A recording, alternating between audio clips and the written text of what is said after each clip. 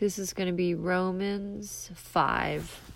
Therefore, since we have been justified through faith, we have peace with God through our Lord Jesus Christ, through whom we have gained access by faith into this grace in which we now stand. And we boast in the hope of the glory of God. What does boast mean? Like to talk about. Oh. Not only so, but we also glory in our sufferings, because we know that suffering produces perseverance. Perseverance, character, and character, hope. Well, if we suffer, it's probably God's idea or just Satan's idea. Well, when we suffer, we do know that God causes all things to work for the good of those who love him. We'll always know God. We will always know God. So I'm going to keep reading. Hope does not put us to shame, because God's love has been poured out into our hearts through the Holy Spirit who has been given to us. You see, at just the right time when we were still powerless, Christ died for the ungodly. Very rarely will anyone die for a righteous person, though for a good person, someone might possibly dare to die. But God demonstrates his own love for us in this. While we were still sinners, Christ died for us. Since we have now been justified by his blood, how much more shall we be saved from God's wrath through him? For if, while we were God's enemies, we were reconciled to him through the death of his Son, how much more, having been reconciled, shall we be saved through his life? Not only is this so, but we also boast in God through our Lord Jesus Christ, through whom we have now received reconciliation. Therefore, just as sin entered the world through one man, and death through sin, and in this way death came to all people, because all sinned. To be sure, sin was in the world before the law was given, but sin is not charged against anyone's account where there is no law. Nevertheless, death reigned from the time of Adam to the time of Moses, even over those who did not sin by breaking a command, as Adam, who is a pattern of the one to come. But the gift is not like the trespass. For if many died by the trespass of one man, how much more did God's grace and the gift that came by the grace of the one man, Jesus Christ, overflow to the many? Nor can the gift of God be compared with the result of one man's sin. The judgment followed one sin and brought condemnation, but the gift followed many trespasses and brought justification. For if by the trespass of one man death reigned through that one man, how much more will those who receive God's abundant provision of grace and of the gift of righteousness reign in life through the one man, Jesus Christ? Consequently, just as one trespass resulted in condemnation for all people, so also one righteous act resulted in justification and life for all people. For just as through the disobedience of the one man the many were made sinners, so also through the obedience of the one man the many will be made righteous. The law was brought in so that the trespass might increase. But where sin increased, grace increased all the more, so that just as sin reigned in death, so also grace might reign through righteousness to bring eternal life through Christ Jesus our Lord. Thank you, God, for that. Now I'm going Psalms 128. Psalms 128. Blessed are all who fear the Lord, who walk in obedience to him. You will eat the fruit of your labor. Blessings and prosperity will be yours. Your wife will be like a fruitful vine within your house.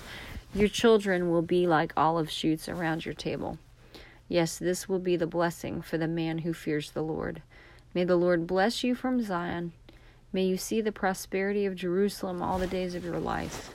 May you live to see your children's children. Peace be on Israel. Thank you, God. And it is the 12th, so I'm going to read Proverbs chapter 12. Whoever loves discipline loves knowledge, but whoever hates correction is stupid. That is actually what the Bible says. Good people obtain favor from the Lord, but he condemns those who devise wicked schemes. No one can be established through wickedness, but the righteous cannot be uprooted. A wife of noble character is her husband's crown, but a disgraceful wife is like decay in his bones. The plans of the righteous are just, but the advice of the wicked is deceitful. The words of the wicked lie in wait for blood, but the speech of the upright rescues them. The wicked are overthrown and are no more, but the house of the righteous stands firm. A person is praised according to their prudence, and one with a warped mind is despised. Better to be a nobody and yet have a servant than pretend to be somebody and have no food. The righteous care for the needs of their animals, but the kindest acts of the wicked are cruel. Those who work their land will have abundant food, but those who chase fantasies have no sense. The wicked desire the stronghold of evildoers, but the root of the righteous endures.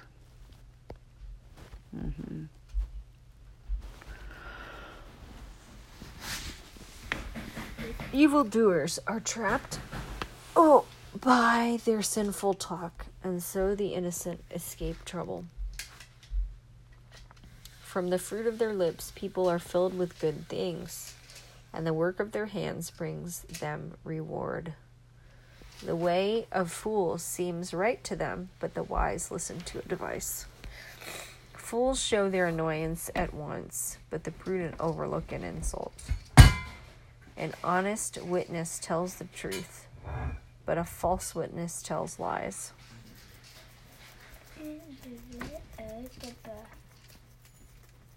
The words of the reckless pierce like swords, but the tongue of the wise brings healing.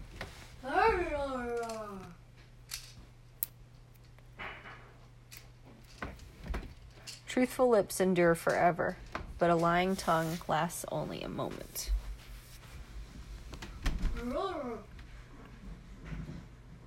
Deceit is in the hearts of those who plot evil, but those who promote peace have joy.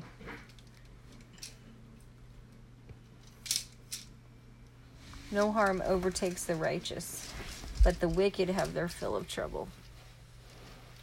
The Lord detests lying lips, but he delights in people who are trustworthy.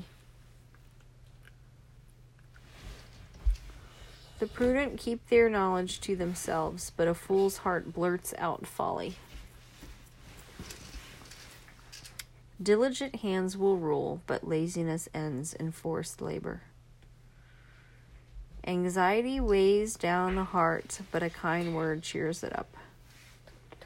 The righteous choose their friends carefully, but the way of the wicked leads them astray. The lazy do not roast any game, but the diligent feed on the riches of the hunt. In the way of righteousness there is life. Along that path is immorality. In the way of righteousness there is life. Along that path is immortality. That's a very different word that has a T in it. That's very interesting. There's a cross in it.